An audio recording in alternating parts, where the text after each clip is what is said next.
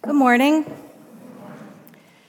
This morning's scripture reading is taken from the book of Matthew, chapter 20, verses 1 through 16.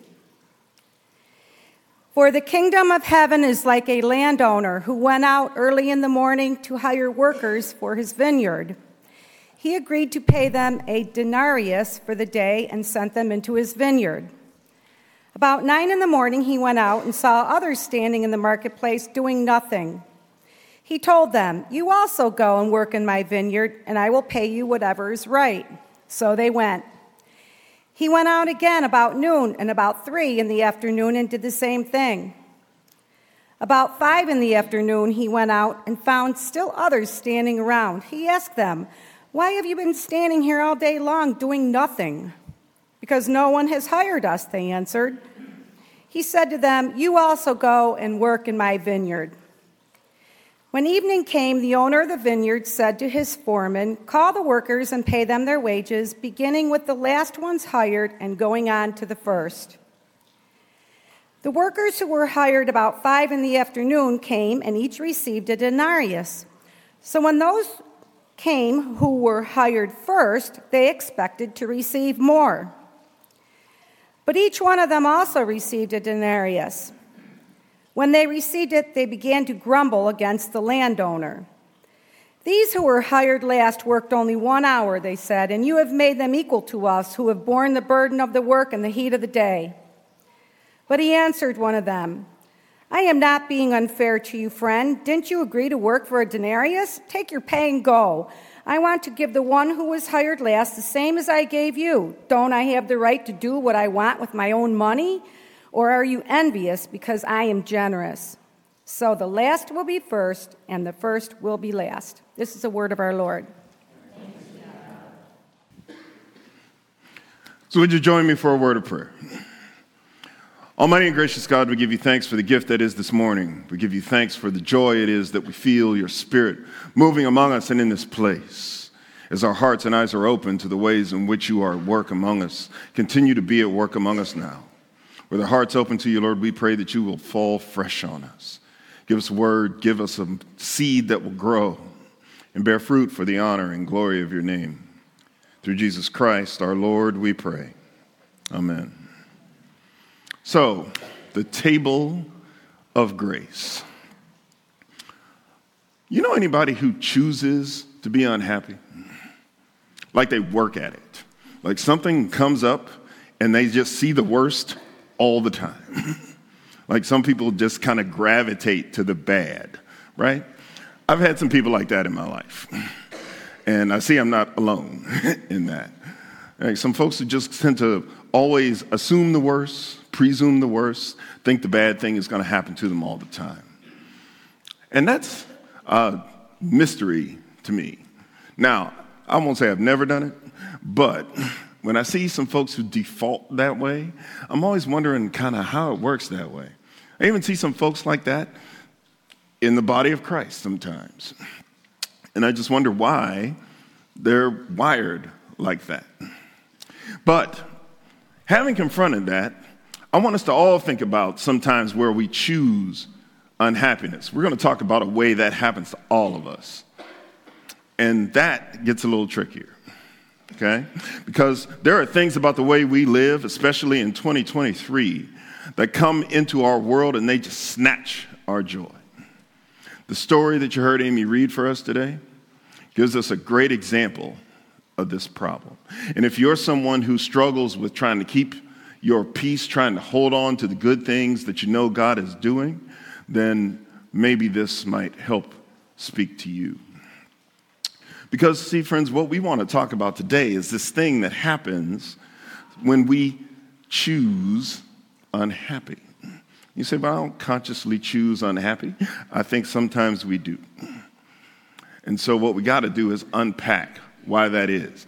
Here's how we get there. See, the thing about it is that when most of us go through life, we work hard to be fair. Like there's this thing that we have, that this assumption we make that we should go into the world and be fair.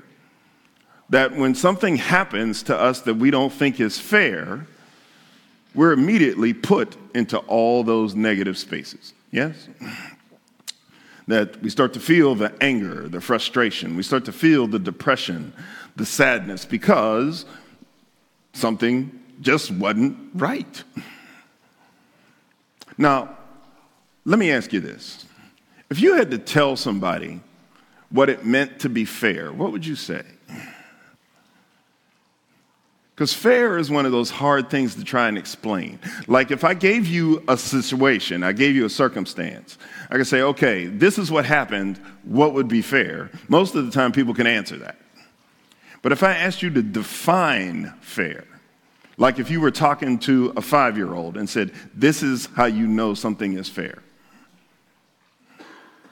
It's hard to find those words, right? It's hard to find those words. But we know fair, especially when it didn't happen to us, right? We can recognize what's fair and what's not.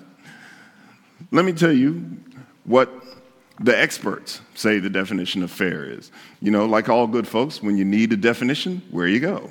So I went to find the experts. So first, Merriam-Webster defines fair as this. It says, impartial treatment, a lack of favoritism towards one side or another. I got to be honest, that didn't feel very satisfying, right? That wasn't enough. So the Cambridge English Dictionary said this: the quality of treating people equally or in a way that is right or reasonable. Let me say that again. The quality of treating people equally or in a way that is right or reasonable. Now that one feels better. Because when you think of any scenario, like I said, if I gave you a problem or a situation and said, well, what would be fair? You would do your best to be right and reasonable and say, we're going to do this equally, right? So that one seems to work. Problem is, we know that's not real life. I think anybody who lives in this world for more than a few days realizes that the world isn't fair. And most of us have kind of learned that. We've learned to live in it, and we don't like it. As I said, those feelings hit when we get those situations that remind us that the world isn't fair. Now, here's our challenge. Because fair is this standard we kind of strive for, but we know that fair isn't what happens. And we spend so much time sort of out of sorts in this sense of perpetual discontent, that we kind of keep running into thing after thing that reminds us that this is not how it's supposed to be. It gets worse. Because when you look at this story that we read today, God reminds us of something about fair. And I think if we hold on to the lesson that God is teaching us about fairness, we might actually be in a better place. So this story, it's a teaching of Christ. He tells this parable, and he talks about the idea of the last will be first and the first will be last. That's what he says before he teaches this. He also says it at the end of the story. And you need to keep that bookend around you because that helps you understand the message he's trying to communicate. This story doesn't take a whole lot to unpack, right? So we've got this idea of a person who's got a vineyard that needs worked. So he goes into town and he's looking for workers. He finds them. So he hires first guys right away at the beginning of the workday. Then he goes back because apparently there's so much work to be done. He finds some more, sends them into the field as well. Goes back a third time. And what's interesting about the third time is he still sees workers there. And he says, well, why aren't you guys working? He says, because nobody's hired us today. He's like, well, I still have stuff to do. Come on with me. Now, to understand this story and why it hits the way it does, is that a day in the culture at that time usually began around 6 a.m. They kind of ran their day from 6 a.m. to 6 p.m. And so he hires people at the beginning of the day. Think of it as like sun up to sundown, kind of, okay? And so he went out and he got people to start. Then about 3 hours later, he goes back and he gets the second group. And you hear this depending on what translation of the Bible you use, that he goes and gets the last group at about 5 o'clock. Okay? And so everybody's working. But let's remember something important about the deal. When he goes and gets everybody, when he goes and gets the first group, they negotiate the rate. He says, I will pay you a denarius. A denarius was a coin that was pretty much a day's labor. That's what they used it for. So I'll pay you one of these, come and work for the day. Okay, now, here's where this thing gets muddy. If you have your Bible, we're going to pick up the story in verse 9. So we're in Matthew 20. Story begins in verse 1, but we're going to pick it up in verse 9. Okay? So, the landowner has hired all the people. Day's work is done. Says, come on, we're going to pay everybody now. So everybody's in line to get paid. And he says, we're going to start with the guys who just got here, work our way to the guys who were here first. So, verse 9. The workers who were hired about 5 p.m. came and each received a denarius. So when those came who were hired first, the 6 a.m. group, when those came who were hired first, they expected to receive more. But each of them also received a denarius. When they received it, they began to grumble against the landowner. These who were hired last only worked 1 hour, they said, and you have made them equal to us who have borne the burden of the work and the heat of the day. In other words, this isn't fair.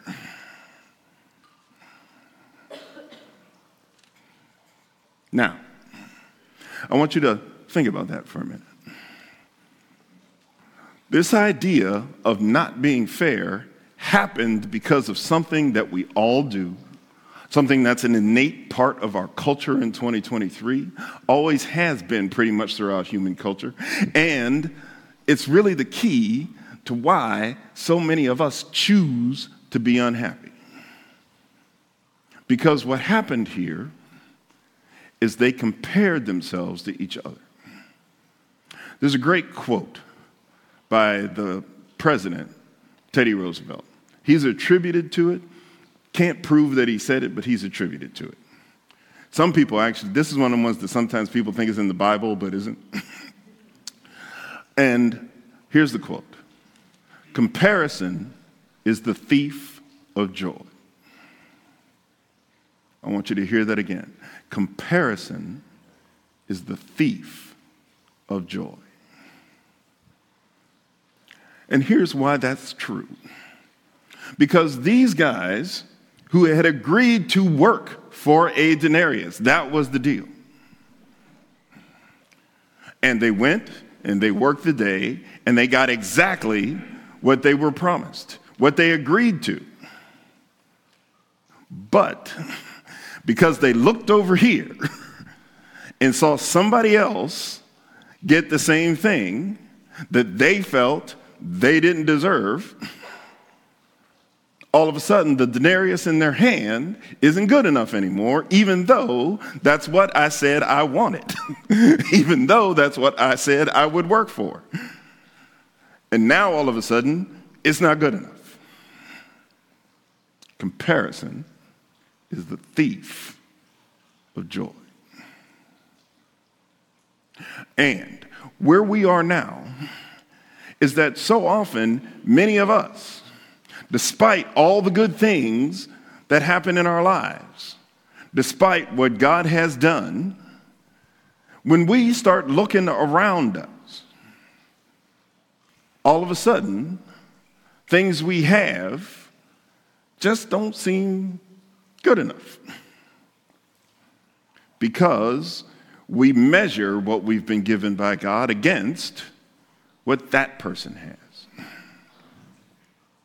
Comparison is the thief of joy. Why do some people choose to be unhappy? See, our problem is this. God has given so much, freely, generously. Some might even say recklessly. And yet, we are all too happy to receive from God. We will take it, and we will take most of it with a smile on our face.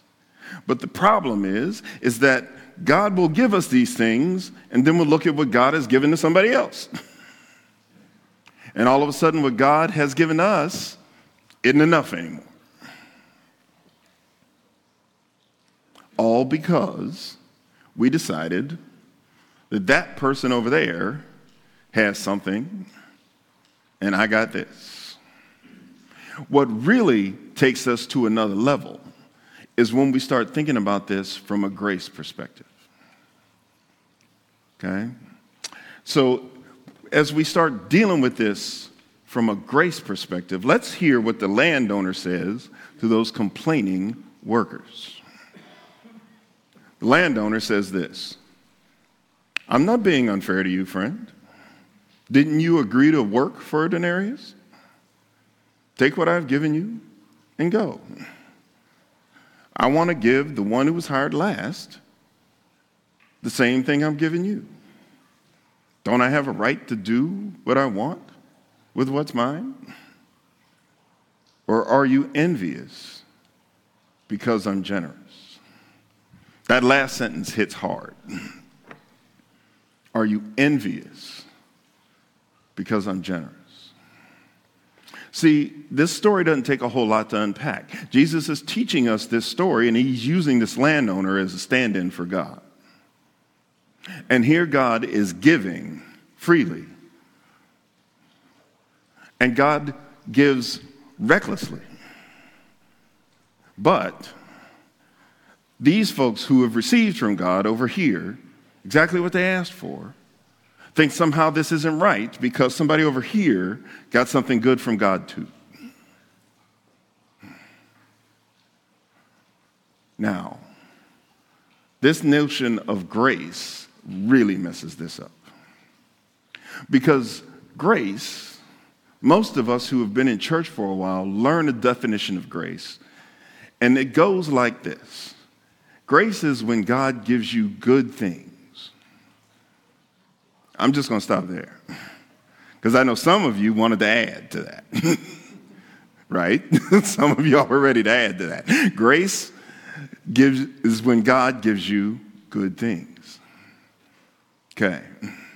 So we get real happy to receive. We get real happy to say, thank you, God. You are so generous.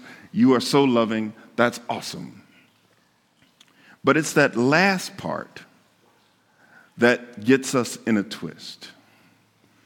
Because the last part of that definition is grace is when God gives you good things you don't deserve. And it's that deserve piece that turns this whole card upside down.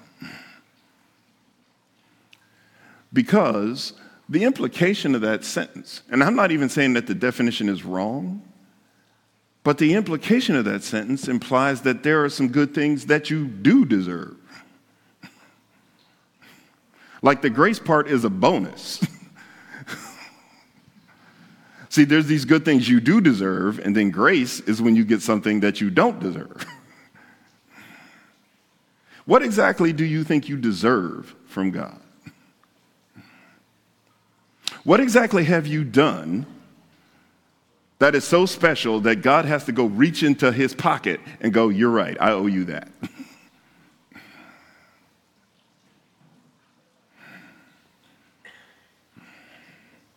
See, this is where we get it twisted. Because, friends, most of us, I believe, understand that God doesn't owe us a thing. Never has. It's all about God's grace, and always has been. And when we remember that we didn't earn any of this from God's point of view, We didn't earn any of this from God's point of view. God does this because God is loving. God does this because God is generous. God does this because God is forgiving. God does this because God is hoping that you will continue to take the steps towards God that God knows you can take. But it isn't so much you, by the sweat of your own back or the work of your own hands, have earned something from God. Because we are all sinners. Each and every one of us. None of us goes to heaven because we deserve it. We go to heaven because Jesus is who Jesus is. And we have to remember that. And that's the challenge when it comes to understanding this thing about grace. Because when we start to compare ourselves to others and want to tell God what God has to do with God's stuff. Nope, I get to go, she doesn't. Or I get this place and she gets that place. That is not how this works. That is not who God is. And these things that have crept into the way we think, these things that have crept into the ways we understand God, that have made people think that, oh, I have all this because God loves me, and I guess those people who don't have those things, God must love less than me. Those are lies of the enemy. None of that is scriptural. See, the thing is, when we talk about these things we deserve from God, it blows up the whole program. Because that is a lie. See, the thing is, a lot of us, when we talk about being treated unfairly, something bad will come into our lives. Somebody will get a medical diagnosis, or say a car will get stolen, or somebody will wreck something in your life. And all of a sudden it's like, God, why would you do this to me? And we start to get upset because we think this isn't. But you know the implication of that? That means all the good things that God has done for you. That roof over your head. That great job. That loving spouse. All of those things in your life. I guess you believe you deserve those from God.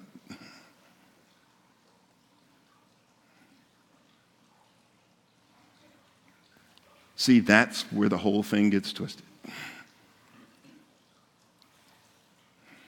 What we have to recognize is when we see this in this light, when we see this through this perspective, what it should do for us is to convict us in a way that holds us in this place of humility, that forces us to remember that it is God that is making the difference, not us.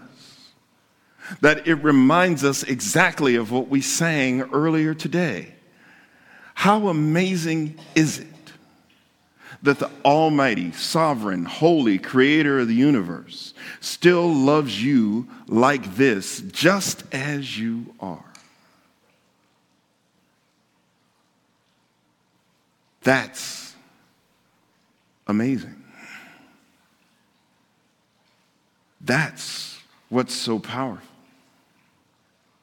That's what's transformational about the love of God, is that in spite of my imperfection, in spite of my weakness, in spite of my sinning over and over again, in spite of my failing over and over again, God still pulls out a chair for me at God's table.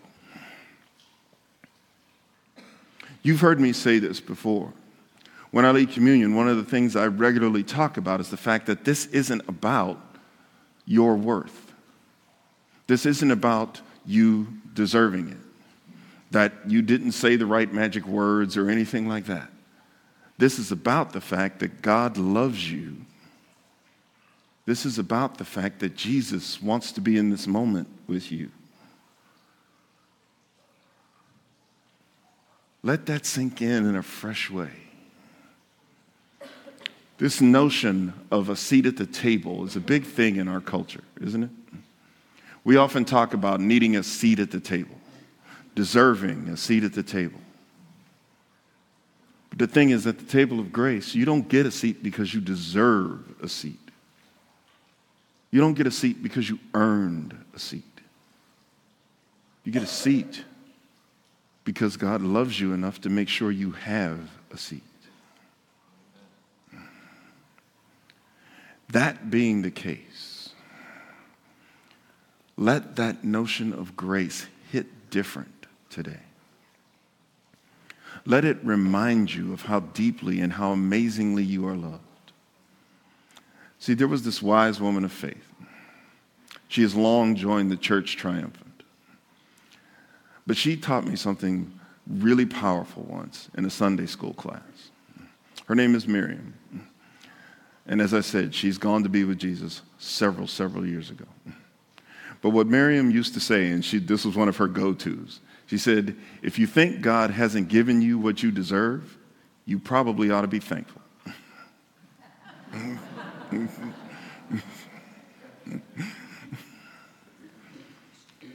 See, it's the transformational blood of Jesus, not the sweat of your own back, that gets you a seat at this table. And given that truth, let your heart be moved. And when you see a world out there that is mightily unfair, a world that can be so cruel and brutal and cold, be people of grace. Be people who extend the table and not those who close it off. Be people who strive for justice just as much as we live love. Because that's how a world that's so unfair will come to know that fairness is not what changes things. It's grace. Amen and amen. Loving and gracious God, we thank you that you do love us beyond all reason, that you love us far beyond our earning and our deserving. Lord God, we know that we have all fallen short, but your love never falls short.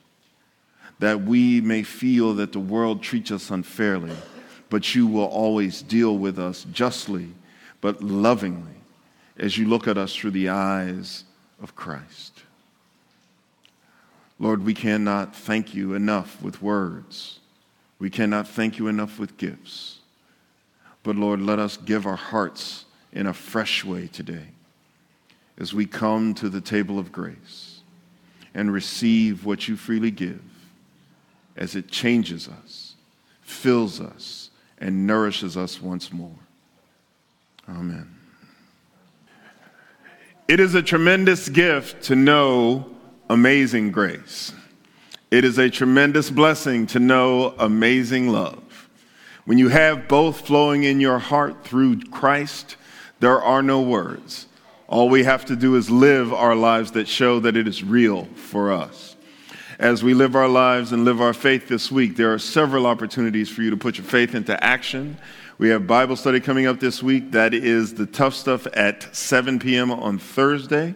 We'll be talking about what the scriptures teach us about heaven, so we're looking forward to that conversation as well. We also have the fall social coming up next Saturday.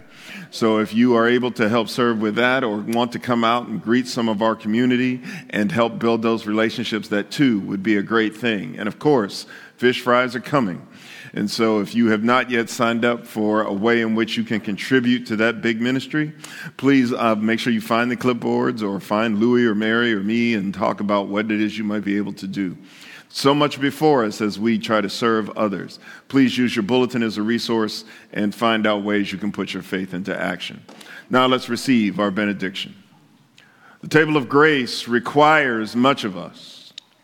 It insists that we withhold judgment from those who seem to be taking the way out or don't have to work as hard as we do.